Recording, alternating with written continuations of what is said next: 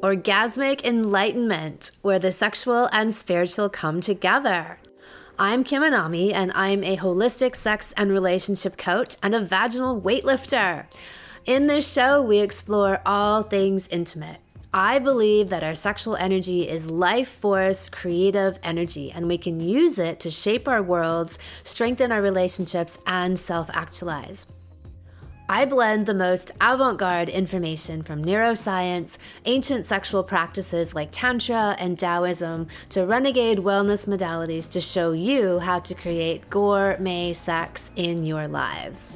Come one, come all. Conscious birth, wild and free. A couple of years ago, I wrote a blog post on the most dangerous place to give birth. The answer was an American hospital. No joke. America has the highest infant mortality rate and the highest maternal death rate in the developed world. 1 of 2 kids have some kind of chronic disorder or disease like asthma, allergies, autism, or some kind of autoimmune condition. The allopathic medical system and OBGYNs in particular are selling you on the idea that you need their help in order to give birth. Their pitch is that the more control and the more we can interfere with the process, the better it is. Except that we know that's not true. Every bit of evidence we have shows us the opposite.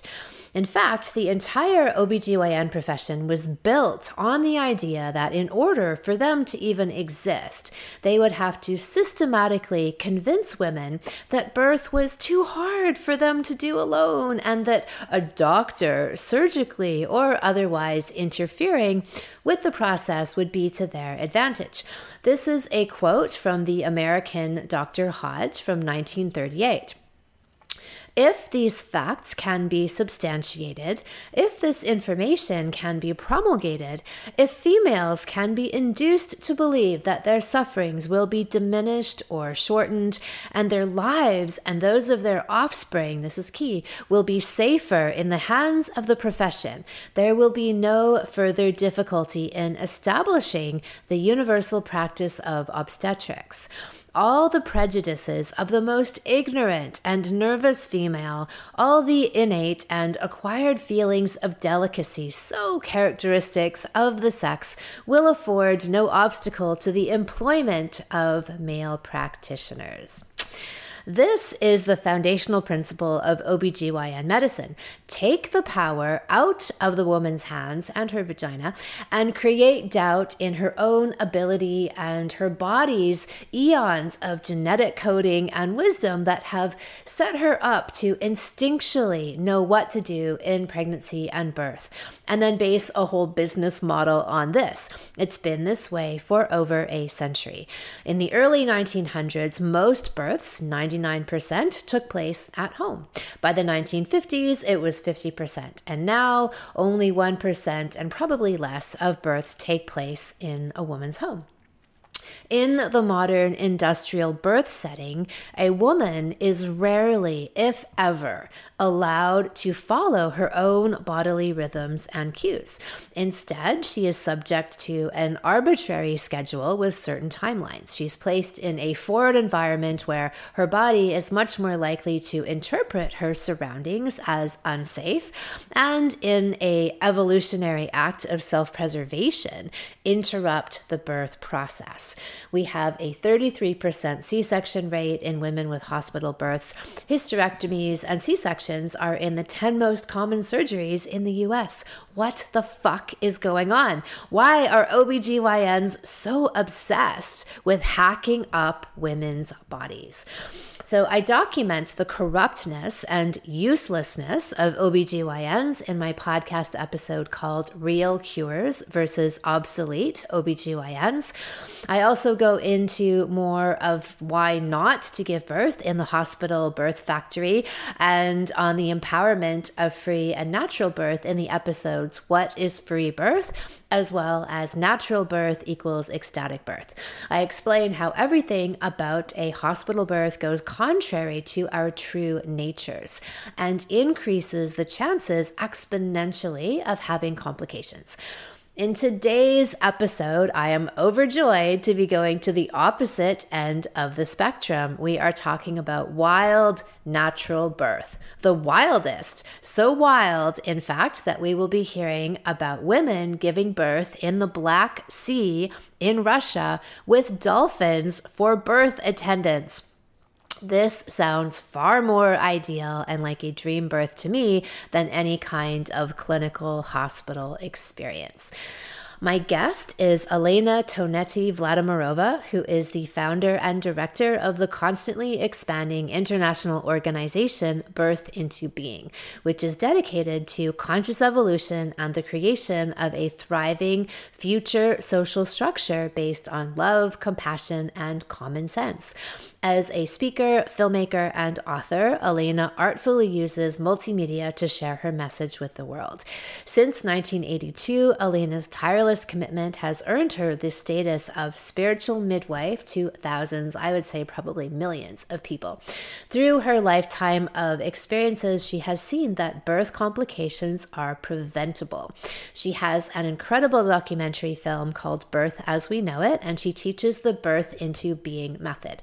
In my opinion, Elena's work is some of the most important contributions to humanity in helping to restore a woman's true power and reclaim the rebirthing and self-actualizing experience of sovereign childbirth in loving environments. We are reprogramming our species for pleasure and peace. Hello, Elena. It's fantastic to have you here today. Hello, I am very grateful for this opportunity. Well, I am so excited to be able to share your work and your vision and your incredible contributions to the return to power birth movement. So, the way that I see things is that we've come into this age, I'm sure you probably see them this way too, of really heavy industrialized, even techno birth.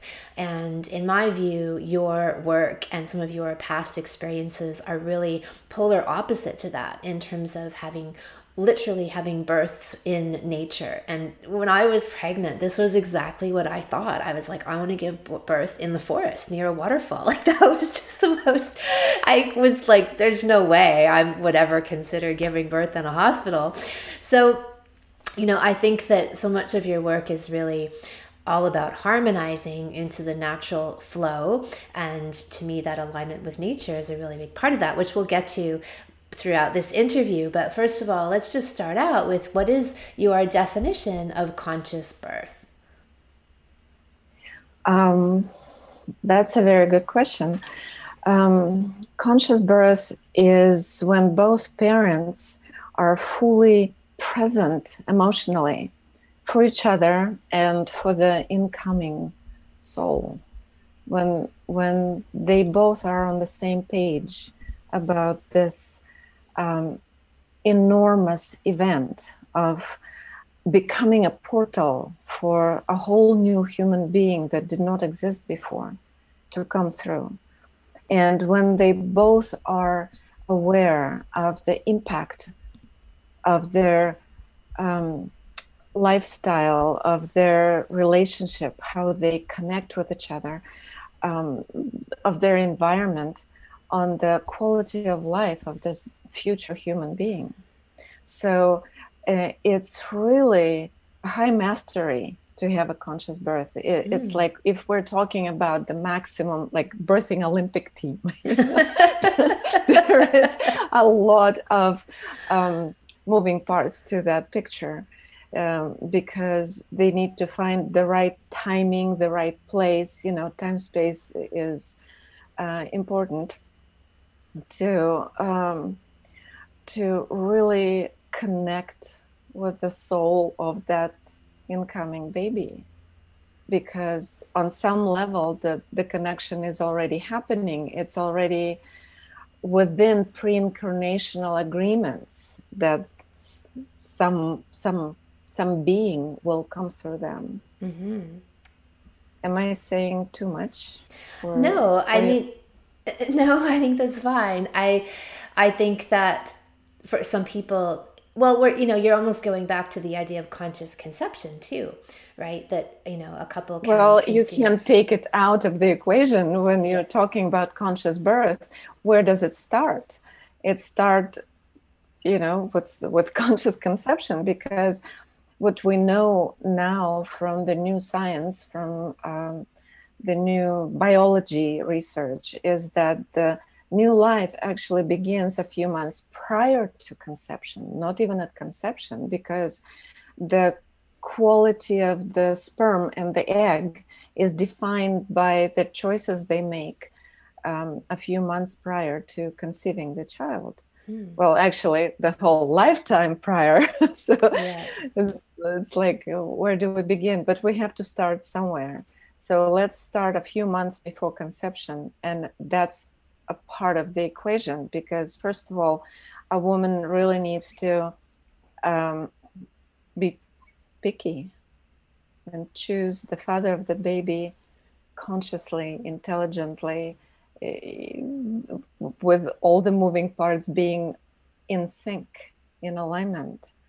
So it's a very big topic, actually. I can give the whole interview just on that part, because there is so much, we're paying very high price as a society, as a civilization, for taking conception and birth for granted, because there's so many people are being born. It's like, oh, whoops, another one. But that doesn't take away the pure mystery of conception and birth, because we actually don't know anything about it. We know what it looks like at every stage of conception and gestation and birth, but what it is actually driving the cell to recognize that particular sperm, because there is a moment when she has a choice and she chooses one of them. To let that one in. It's an amazing mystery, because by the time he got there, it's like, imagine a big guy running through the whole length of Grand Canyon to find this tiny cave at the end of it, because the cervix opening is only the size of 2 sperm heads. So there's no GPS, in total darkness. They're running, right? They're trying to find her, and she's there only 2 days out of the month.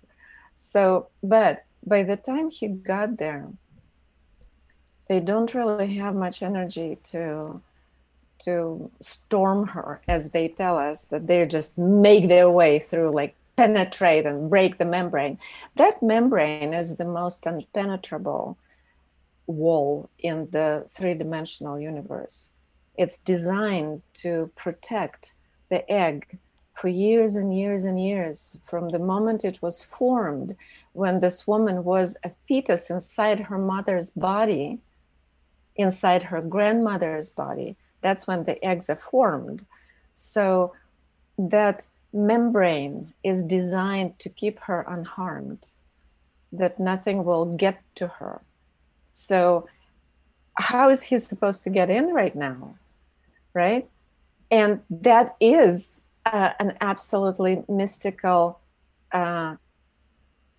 experience. That is our home frequency, because at that moment she has to make the choice to fulfill her destiny. There is no agenda in her. She existed eternity, like on her time scale, that's eternity. And she's complete. She's a whole universe.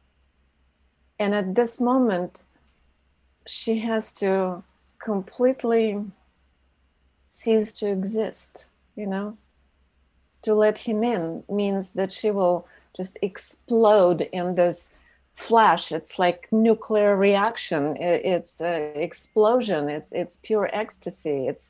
She opens up and surrenders and takes him in, and he has to cease to exist. Nothing that they knew so far, he existed only for minutes or hours. She existed for years and years, but in that moment they're two equal parts. He is activating her. He is here. He is like a key to this holy tower that was dormant. That Cinderella story. That right. When she slept. No, not Cinderella.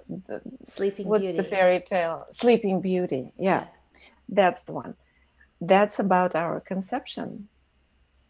She was just there, dormant, completely unattached to the outcome. And here he comes, and he activates her in a way that she could not do by herself.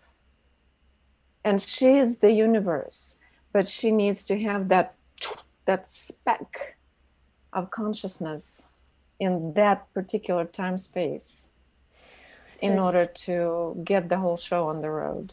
So do you think there's some kind of knowing and relationship, like an energetic acknowledgement or recognition between the two on this ultra microcosmic level that she selects, she feels something, the egg, and lets in that particular sperm?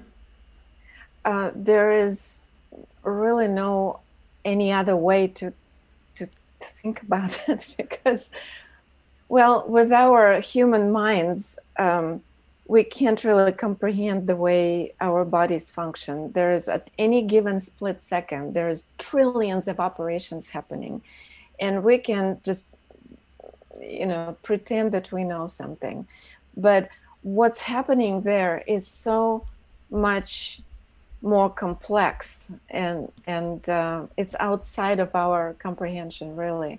We can bow and surrender to the mystery and just pat ourselves on the on the back, because every one of us is a huge success story. We made it through this improbability. Every human being walking this earth right now is one in about 400,000 trillion, something like this incomprehensible amount of zeros under that four, and we did it because not only he found her and she decided to take him up on his offer,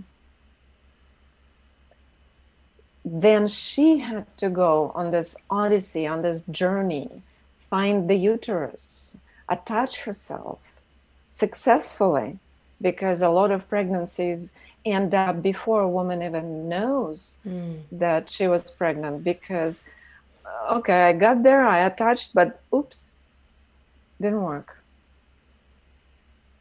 So, and then the body starts forming, and that's like, oh my God, every next wave of the cell division is that absolutely ecstatic, the frequency of that experience is, again, beyond of anything we can, it's the ultimate high.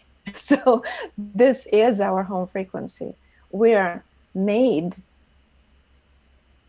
in pure ecstasy, because that's what calls forth a cell division, that fluctuation in the range of frequencies where it's just pure bliss.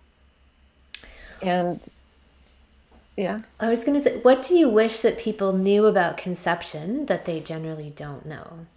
Well, that it's magic, that it's mystery, that it's something to be deeply grateful and respectful of. It's really, really greatly overlooked, and we're paying for it, because if we knew how magical each one of us is, we wouldn't be treating each other the way we're treating each other out there in the world. So let's back up, and could you share with us a synopsis of your history and your journey? Like, how did you become interested in the realm of natural birth, and to get to the place, to me, of stripping away so much of the conditioning and programming that people are given to get to being in the Black Sea, in a community away from all civilization, and women birthing their babies in the water there? That's a long story, because it didn't happen just like that. When I stumbled upon the subject of birthing, that was the last thing on my mind, because I was a successful actor. That's my official education, theater acting. And I thought that theater would be my lifelong occupation. But I was married to a wonderful, amazing man who was a leader of this very interesting brainstorming technology organization. They were called Games. I actually have an article about it on my website. It's called Russian Games. I wrote about it. But with his ability to take an issue, and he had a whole team of people, they were working together, and they could figure out how to do something, how to create something, how to help organization to come from being on the edge of bankruptcy into the space of success. And somebody asked me to bring this water birth pioneer, Igor Cherkovsky, who was going around with this idea of water birth since 1962. And the way he was going about it wasn't getting him any attention. And the person who asked me to help him had my ultimate respect. So I agreed to listen to him and see what we can do for him, just out of respect to this person. I met with him thinking that it would be something for a short 20-minute conversation. I ended up listening to him for 4 hours, and then I brought him home and said, well, this is really, really, really important that we put some energy and attention to this, because everything we're trying to do is just like putting band-aids on a full body catastrophe, burn. We need to really I got it. In 4 hours, he really downloaded to me the whole concept of pre and perinatal psychology, that the way we make people is keeping us in the same level of misery that we've been for thousands of years. He really showed me the connection between the way we're born and the way we function, the way we live, the way we love or are unable to love. And it was basically, he was talking about things that are most important in our life.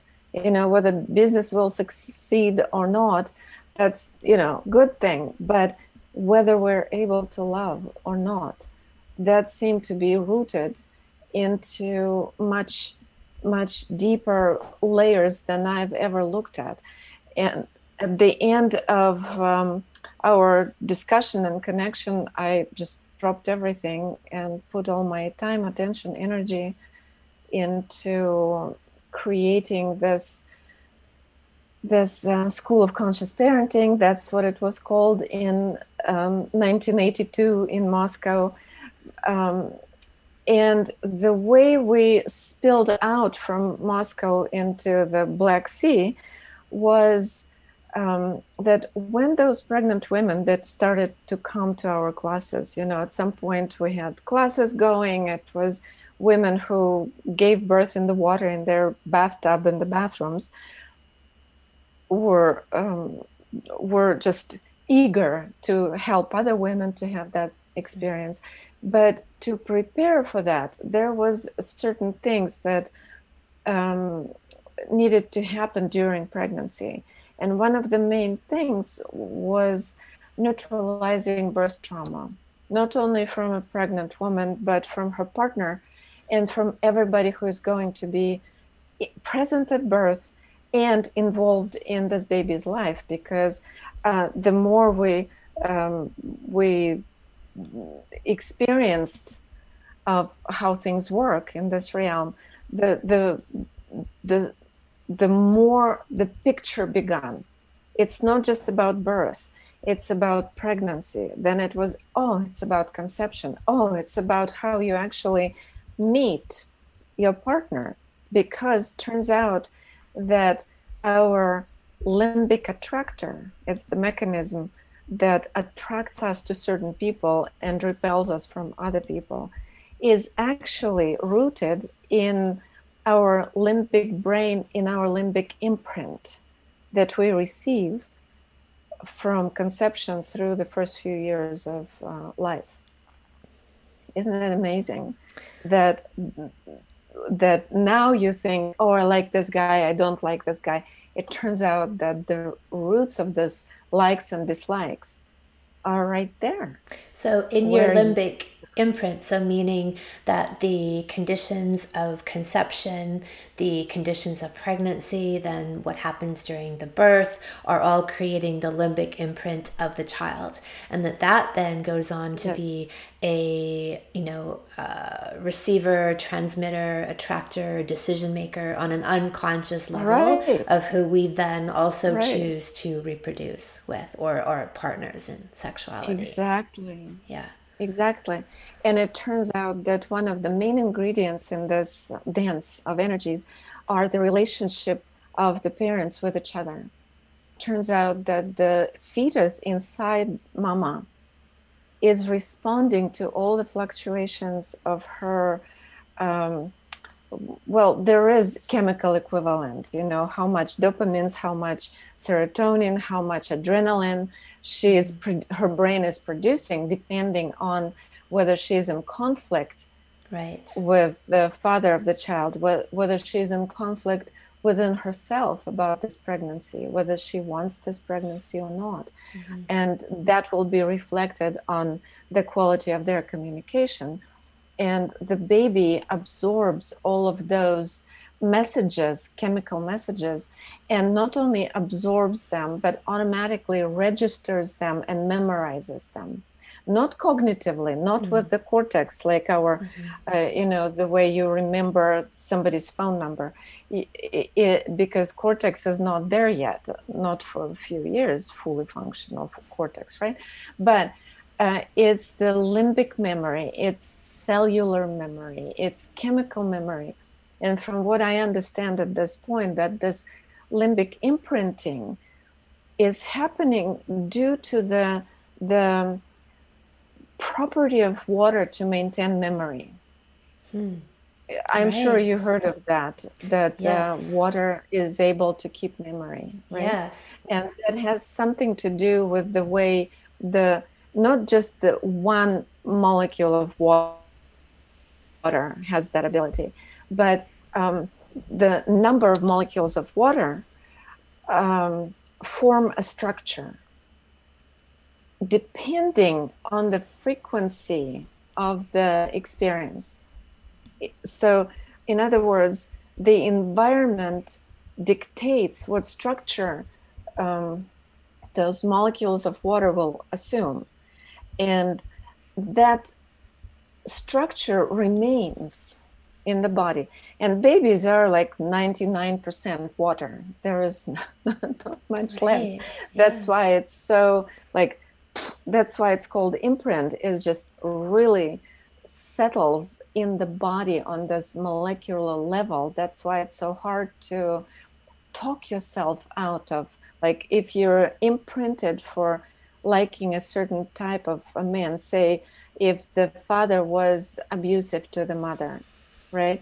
So the baby girl inside the mother is absorbing that chemistry of being abused as comfort zone, as the way to Familiar. survive. Yeah. That's where it roots, because limbic imprint is nature's merciful mechanism of allowing the species to thrive and survive.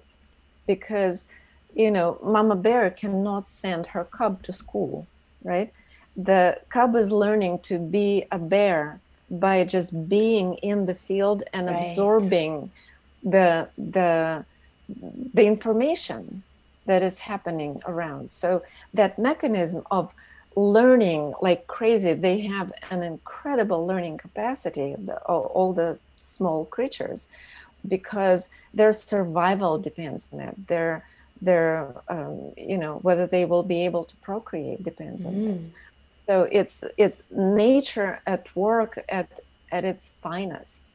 So this imprinting, it's not like here to set us up for failure. It's here to help us to thrive and survive, because the nature was not expecting domestic violence and Right.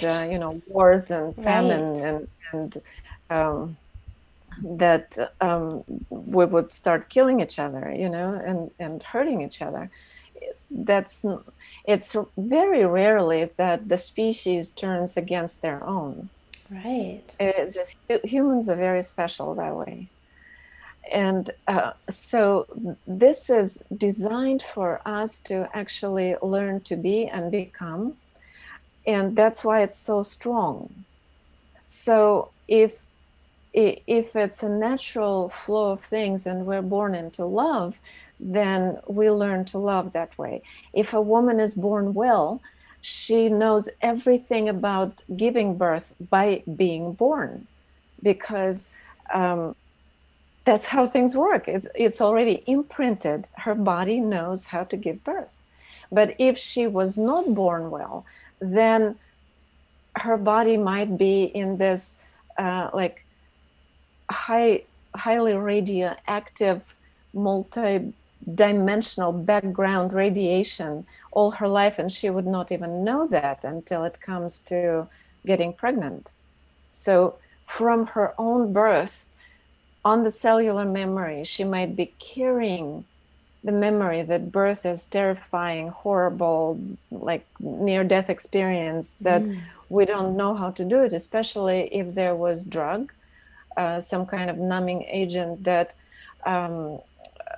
knocked out and disoriented and completely turned off all the sensory apparatus and participation in the process. That's what's very important, that a woman giving birth is fully present and participatory, because then her zest for life is activated to its absolute maximum. And that is the chemistry that activates that zest for life, a very, very important ingredient in a human being. That enthusiasm to be in the body, the desire to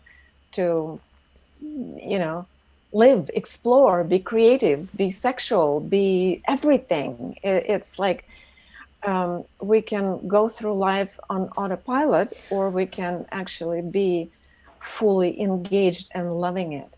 That's the difference. But medical profession doesn't really recognize the difference. They think if the baby didn't die, that's a success. But if the baby didn't die but was never activated in this raw primal sense, then there will be failure to thrive in one form or the other. Right. Like what you're talking about then becomes the imprinting of dissociation, right? Right. Of not being connected, of feeling unease in one's body. And that can be then an imprint that, and I would say, judging by the look of our culture, the amount of sort of addiction, habits that people have that are very dissociative, like that's most people. And we know that in our Right. modern culture, most people are born in traumatic circumstances, whether they're legitimate or manufactured, right, in the industrial birth setting, that's the imprinting that most people have right now in the world. Exactly. That's why we see so much atrocities. And and just simply absence of common sense, the way our civilization is making those sharp, crazy turns. Because when you are not present in your body, you're not able to make sound decisions and discern right from wrong. And that is actually upgraded to status of norm right now. Yeah. I saw with my own very eyes the textbook on psychology from medical school that says that women are not able to give birth naturally, period. That humans are not equipped with ability to discern right from wrong, that they need to be told. These are all in writings. All those things, like that the umbilical cord at birth needs to be clamped immediately, which is a capital crime against humankind, because up to 2/3 of baby's blood is still in the placenta. But don't get me started on this one.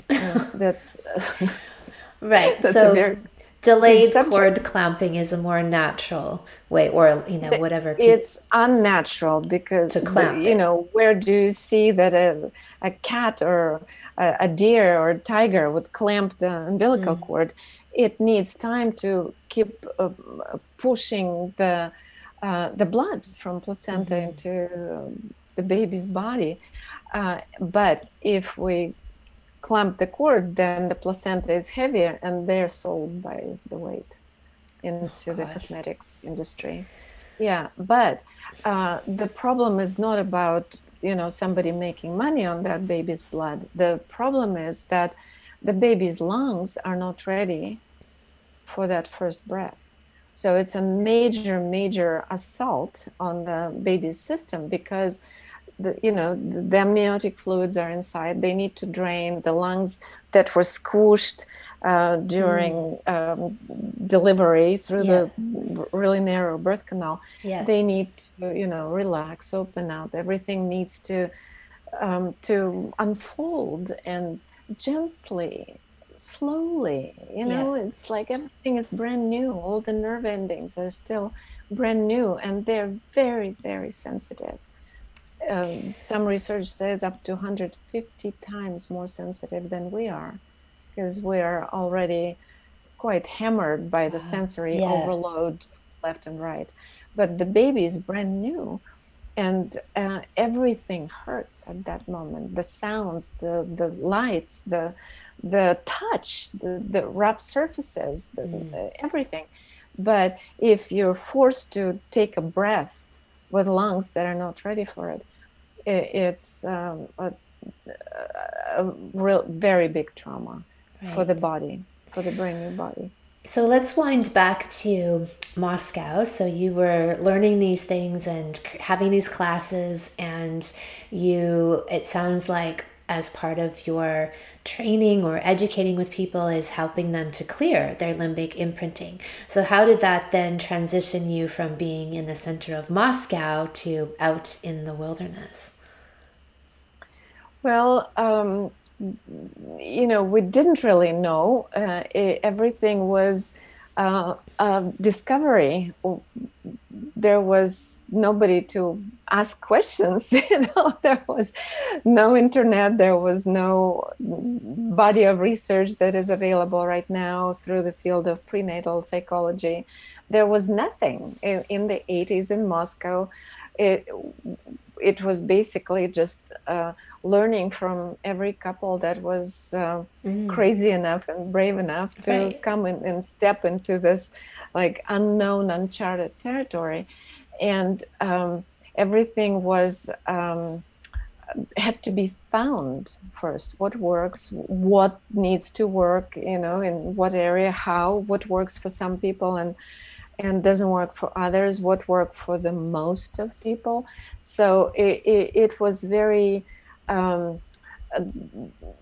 tedious process of discovery, part of which was learning to meditate. And that was a really big thing, like revolutionary, because in the 80s in Soviet Moscow, the word meditate was not even heard of or known. And learning to meditate was, again, there was no teachers. There was just a concept that something needs to happen, that we need to like shift our ordinary state of mind, of being, into some kind of heightened state of awareness. What it is, we don't know. How it is, we don't know. Let's just sit down and close your eyes and figure out what's going to happen. But when you really have a clear intention, answers come. And they were coming by dozens and hundreds, and there was a lot of answers that were received in those deep states of meditations. And one of them that was reported by basically every single pregnant woman that was coming into the circle, that if they go into this deeply meditative state, they were seeing dolphins. Just they were seeing their babies, their fetuses, surrounded by dolphins, playing with dolphins. The fetus was a dolphin. There was a lot of information coming about dolphins. And you got to understand that if you live in California or in Fiji, dolphins are kind of part of Right. your environment. Not so much in Moscow in the dead of winter. It's like we didn't know anything about dolphins, as far as we were concerned. That was just another type of fish. Yeah. And there was this, dolphins. And at some point, the cumulative number of those accounts at some point added up to this spoken. Igor Cherkovsky, he said, well, let's go to where dolphins are. Let's try to actually connect with them and see what happens. So we started looking where dolphins are and found a dolphinarium on the Black Sea, but we were not allowed there. And we kind of danced around it, but we were not allowed there, especially to give birth in there. It's like, okay, there's a mental institution to the right, But at some point, Igor said, you know what? Let's just go to the Black Sea and camp somewhere on the beach and meditate and ask dolphins to connect. And that's exactly what we did and what happened. And the first year, they did not respond at all. Dolphins, I totally understand them too. They didn't think much of people because the only people they knew were fisheries, those Right. the boats that were actually killing dolphins because they didn't want them in their nets. They were Right. like weeds.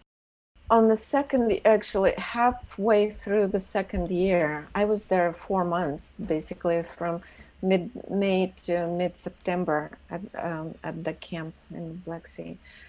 And about halfway through, they connected with pregnant women only, not with us. I was never pregnant at the camp. I was one of the organizers, but they went into very beautiful, harmonious connection with pregnant women, and then they started coming when the labor would start. Somebody in the birth camp would go into labor, and sure enough, they're coming and just staying as close as they can. Allow the depth, because we were in shallow lagoons, but they would come as close as they could, and they stayed and jumped and sung and played and just stayed there in like deep stillness. And we did not really have a way of articulate what was happening, but the anxiety that would come with the new, water broke, with the new word that somebody else is going into labor, there would be this agitation in the camp, and it's like, oh, never know the outcome, but they would come and everything would just relax and calm down, and it would be a palpable sensation, like almost kinesthetic, physical sense of incredible support and rightness of what we're doing, and just pure high. If you look around, you see that there's tears in their eyes, just pure happiness, tears of pure happiness, just felt amazing. There was no drugs, to eliminate that question. There was absolutely no drugs. But it would be just this incredible experience of complete and utter coherence, and just this undeniable rightness of being. You are in the right place at the right time, doing the right thing, and there is absolutely nothing that can go wrong. And nothing ever went wrong. That's the thing. That's the most amazing thing, that there was no plan B. There was absolutely no way out of there. And if something happens, like when I'm asked, what if something happened? But that's the thing. We actually didn't have medical education. We were not contaminated with pictures of pathology. So we were so naive. There was absolutely no concept that something can go wrong. I love that. And I love the reinforcement of, because I think that's such a major problem, both the limbic imprinting, as you speak of, but the conscious messaging that people get when we watch movies or television shows of a woman in birth and she's screaming her lungs out and it's a major crisis and catastrophe and it's like the most pain she's ever had. And so those kinds of images are, they're laid down in the psyche and, can get reactivated in birth. But I love that, being out in nature and even the energy of water, there's a beautiful quote from you that I noted when talking about water birth. The woman herself becomes very water-like, resilient and fluid, and it melts down all of the frozen structures in her emotional landscape, and her rivers flow effortlessly. And I think that's such a beautiful way of talking about then, even receiving that energy or teaching from the water, as perhaps was being taught by the dolphins, right? These influences instead from the natural world, reminding us of that flow. Yeah. I can see you watched my movie. Everyone ought to. It's one of the best birth movies ever made. The Birth as We Know It, the whole DVD is almost 4 hours long. I really squeezed a lot of information there, so highly recommend. And you guys were filming. You guys were filming at the Black Sea, so you have actual footage of these births. At some point we had footage because we didn't have a camera, and nobody we knew had a camera. It's like camera was something, an article of unknown level of luxury, but at some point, much later in the year, I think by 87, one of the German midwives, or maybe American, I don't remember, there was a lot of foreign midwives coming to the Black Sea to study with us. And one of them realized that we don't have a camera, and she just took all the tapes that she made there and left the camera behind. Bless her heart. I don't even remember who that was, but thanks to her, we have all the footage that we have. Yeah. But that's not much. Basically, in Birth as We Know It, I used, I have 11 births, and that's basically it, because Right. most of the births would come at night and we didn't Right. have sufficient lighting for it, or women didn't want to be filmed, which is very understandable. The majority of women did not want to have a camera there and a camera person. So the fact that we have those few births from the Black Sea, it's like, bless the Gold. heart. I'm Yeah. incredibly grateful. Yeah. Yeah. So you've talked about, and I agree with this, that birth is really the ultimate high if it's allowed to be. And so how does opening ourselves as sexual beings, or even just allowing the birth process to happen, help to facilitate a pleasurable birth? Well, it doesn't start at birth.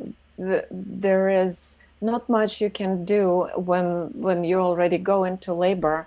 All the work needs to happen prior to, ideally, conception, or at least during pregnancy. Why I'm saying prior to conception is because ideally, a woman and her partner, the father of the baby, which ideally is the same person, have already established a very healthy, strong sexual connection, that they're literate in their sexual body language, in their understanding how the sexual energy works, and they acquired some degree of mastery of navigating this enormous power, their sexuality. Sexuality is an enormous power. And unfortunately, we lack education. It's not in mass. It's just a few people that break through the social taboos and educational taboos and go into that place of mastery of navigating their sexual energy. So ideally, the partners are very familiar, which will actually help them sustain their deep connection and intimacy throughout the postpartum period. Yeah, look, I mean, I think that when I speak and I work with couples, and there's this myth, I would say, out there that's quite common for people, where they just assume that, or they've received a lot of examples of couples after a baby is born who grow apart, right? There's no sex, there's no intimacy, they grow apart. And I say, well, if a couple is really close and intimate and strongly sexually connected prior to a birth, that doesn't happen. But that's very rare. Like you kind of said, the sexual Olympics or the birth Olympics is that, for when people have that connection, that's what they actually need as the glue to get them through pregnancy, and then to have this transformative, transcendent birth, and then in postpartum. And yet, for the average couple, they're not that sexually connected. And so they get all kinds of things that come up for them, like even Madonna whore, triggers, right? As soon as the woman gets pregnant, she has to deal with all that. And then you've got probably, if she hasn't dealt with her birth trauma, or she's had birth trauma, she'll be activated. He could be activated in pregnancy. Then they'll go through a typical birth experience, which is going to normally be some kind of violence or violation or crisis. And so then they've got that to deal with. And so then they come out of, and I really believe that that's what postpartum depression is. It's more like PTSD than some kind of natural outflow of the birth experience. This is manufactured from all of this accumulated stuff that hasn't been really dealt with, right? And people go through unconsciously these experiences. Yeah.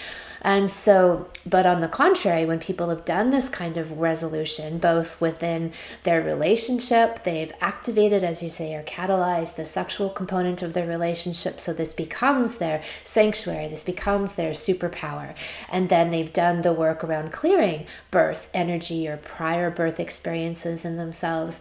Then I believe they have that potential to move forward into these initiating and really self-actualizing experiences, truly rebirthing themselves, in a very powerful and positive way, except that's not what most people have. And this goes, back to our original definition of what is conscious birth, right?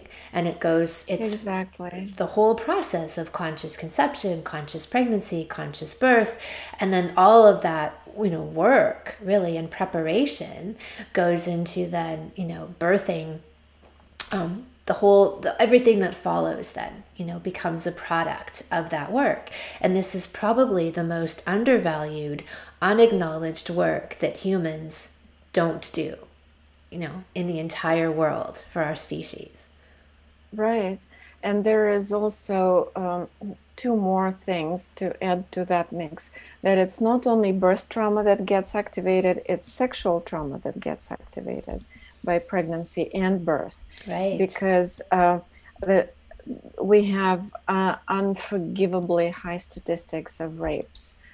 And it's very difficult if a woman never had a chance to really process it and neutralize the trauma from rape. It's going to raise its ugly head at birth. And it's really, really important to find a way to dealing with rape trauma and heal the physical tissue, the emotional impact from that experience. It's very difficult to come through with flying colors, but it's really necessary if we're talking of the big picture, what is conscious birth, that we need to really come to terms with our past and leave it in the past for the sake of our future. Really, it's important.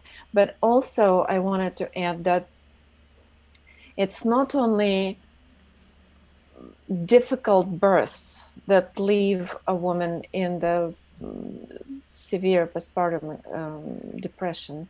It can even happen if the birth was good, but the connection with the partner gets altered at birth, depending on his ability to show up, to be present.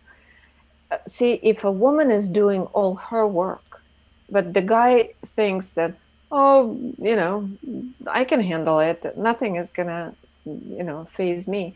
But it happened a few times. I also thought that severe depression is only affecting after difficult births.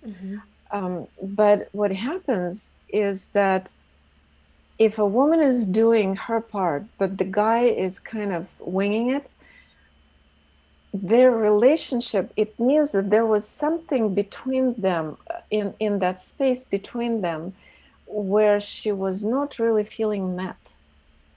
Because there would be an amazing activation of her as life-giving creator.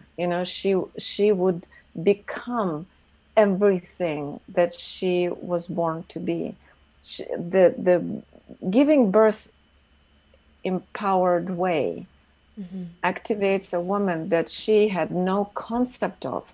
Everything that she was before, she will have like the whole other dimension opening for her. And in their relationship, the guy will be expecting her to go back to where she was. Right. And she can't. She doesn't want to. With the activation of her full goddess self,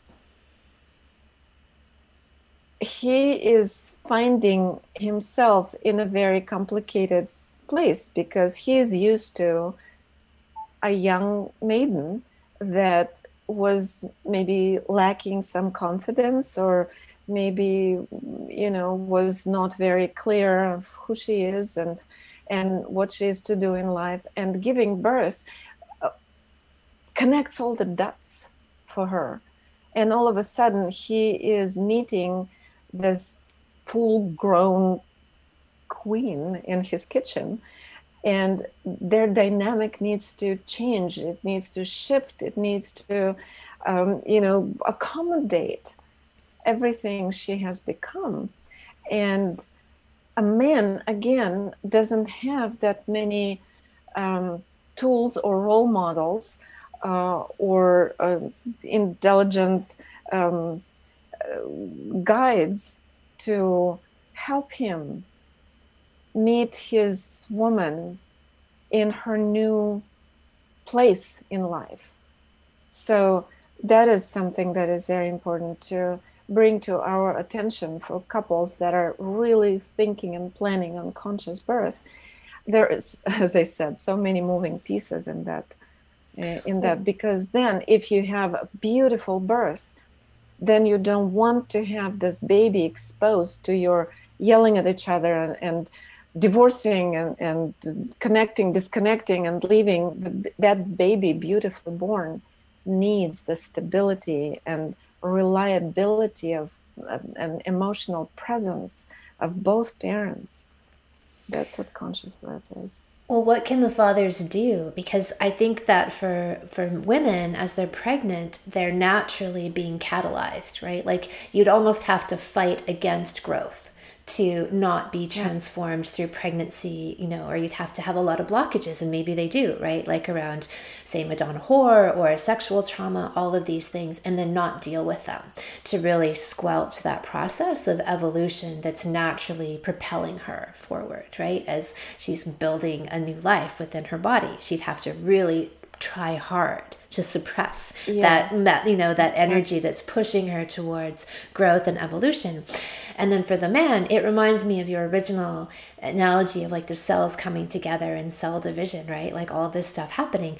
What can he be doing then? I mean, we've talked about his own birth trauma potentially getting activated.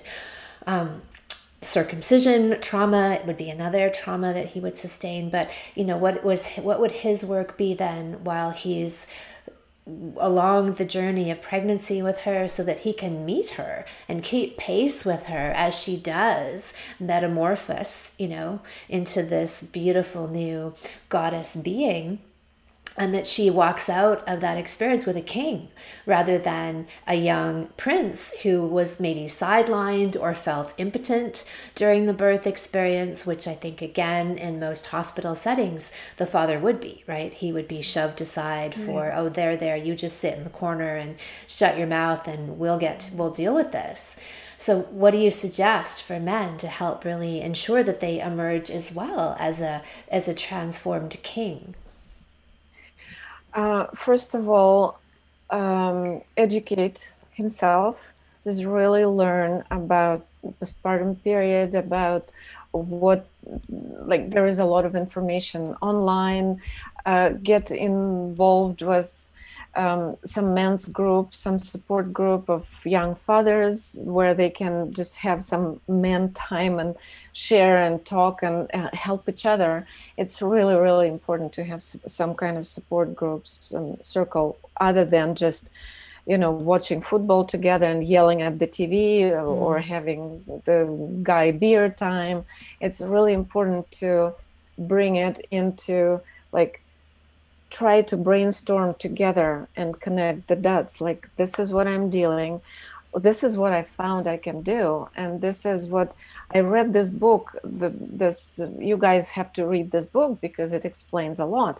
And there is a lot of information. And it's important to know that they're not the first one, not the only one.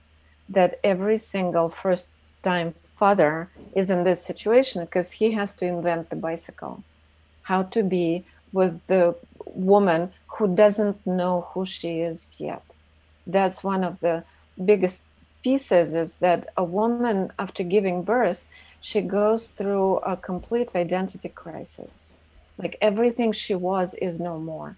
And she is now in that uncharted territory. She has to assemble herself piece by piece all together. She has to make a lot of decisions on who she is, how she is, what is happening with her in her life with this man.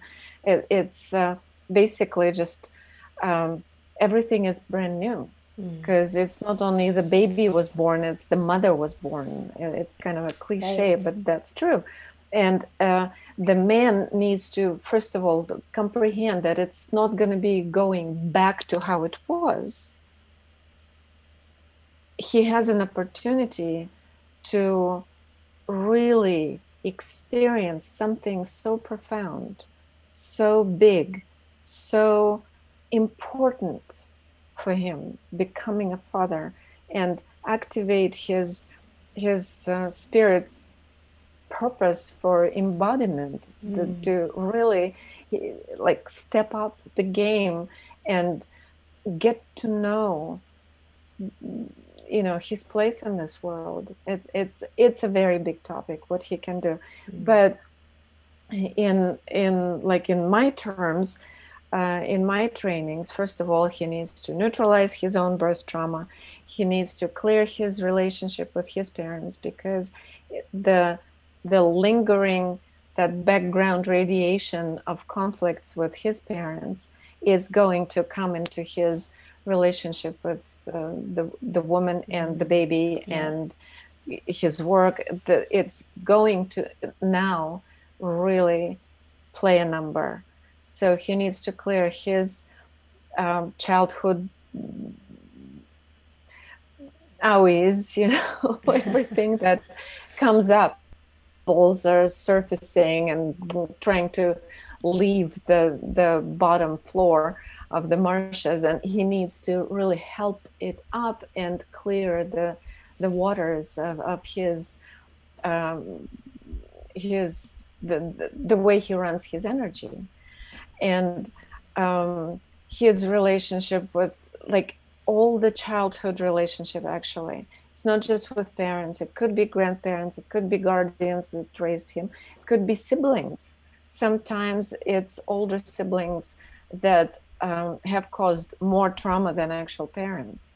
Sometimes it's the best friend that betrayed in first grade, or, you know, some kind of first grade love of my life that betrayed me. All of a sudden it's activated to the point that it's like blinding him, and it's so present that he can't see through that, and he starts acting out that hurt from that time. So what needs to happen is bringing all those bubbles one by one into his awareness, and really neutralizing its impact on his nervous system, and the means that he finds for it, you know, whatever he can get help with, because there is a lot that a person can do by themselves, but there comes a point when you just need to be held. There comes the point when the actual healing comes, when you find somebody who is able to hold you the way you needed to be held back then. That is what seals the deal. You know, everything else could be just mental construction and kind of, you know, trying to talk your way out of it. But the trauma happened before the ability to, like, articulate came into place. So in order to address those primal wounds, there has to be this kinesthetic experience of being in a place of trust, surrender, warmth, being touched, held, loved.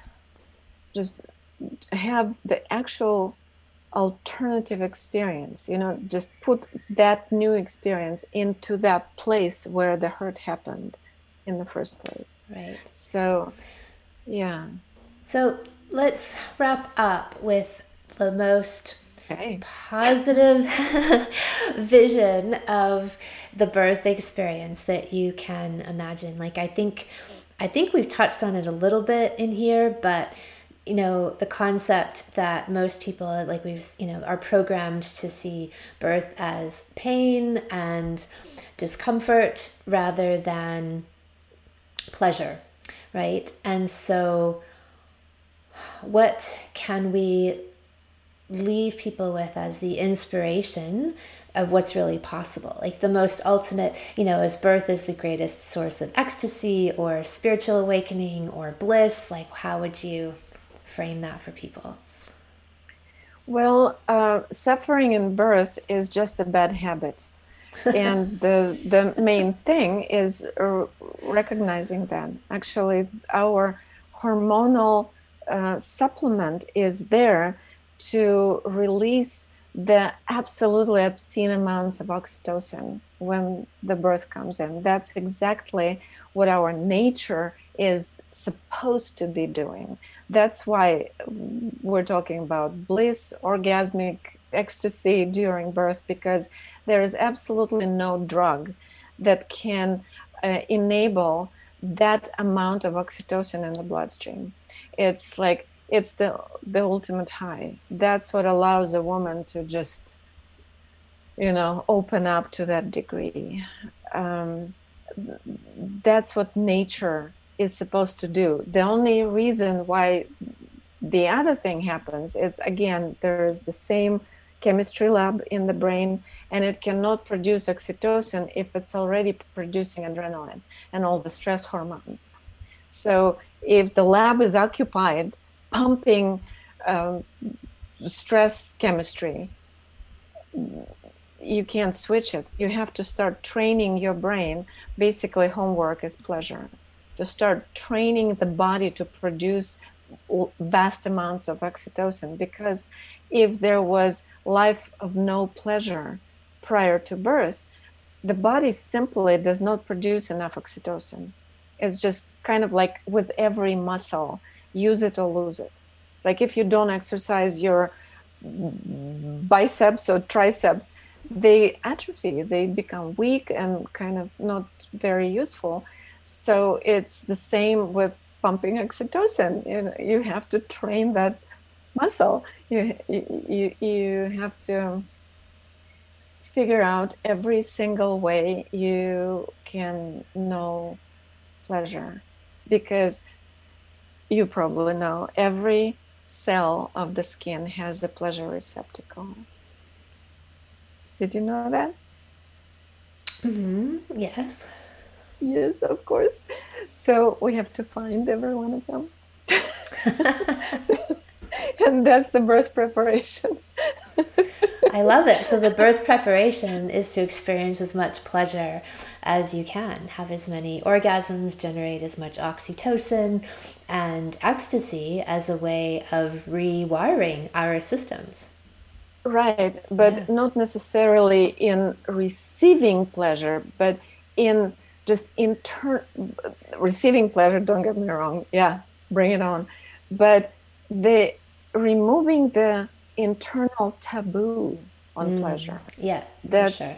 A very big piece, because we can get as many massages as we want, but if we internally are not giving ourselves permission to enjoy having the body, it's gonna just be, friction. Okay, it's on the skin, it's great, but in order to start really increasing that flow of oxytocin, we need to just destroy all the dams and taboos that we allowed ourselves to adopt due to somebody else's ideas of what's good, what's not good.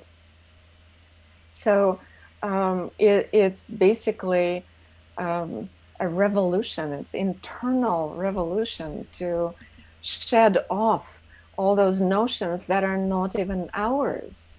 It's like, you know what? I think it's so 80s, I'm just going to lose it. It's out of style. Yeah. Pleasure. Pleasure is the new... Pleasure's in. Pleasure's the new black.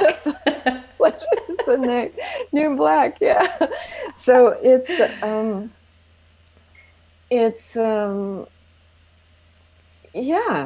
just really learning to love life, your own body, to really like getting to know every which way the body can experience being loved and pleasured. It's like, yeah, sky's the limit. Fantastic. I love it. Thank you so much, Elena. You just have so much wonderful information and inspiration to share with the world, and I'm so grateful for your contributions to humankind. Thank you for this opportunity to be heard. I appreciate every one of them. Thank you. Excellent. All right. Bye. How inspiring was that? To know that you have the power. You always have. The Sexy Mama Salon is open for registration today. This 8-week online salon I have created is a step-by-step guide in how to deprogram yourself and learn instead to tune into all of your natural wisdom and to cultivate your sexual power and pleasure as the ultimate birthing tool. Blocks that show up in your bed will show up in your birth, meaning if you have sexual blocks with yourself and between you and your partner, they will have an impact on your birthing experience, just like they have an impact on your ability to orgasm, on your libido, and the quality of your relationship. Yes, they will also have an impact on the biggest orgasm of your life, childbirth. The Sexy Mama Salon dives deep into everything you need to know to have a healthy and blissful pregnancy and birth, as well as how to heal and fortify your sexual relationship with yourself and your partner to create the most optimal and ecstatic birth experience. You can sign up for the salon at kiminami.com under Sexual Savant Salons and then look for Sexy Mama. Thank you so much for listening. If you haven't already, subscribe and also leave a review. And send someone else the gift of a healthy libido and an off-the-charts love life by sharing this episode with them. We'll be back next week, and in the meantime, many happy orgasms.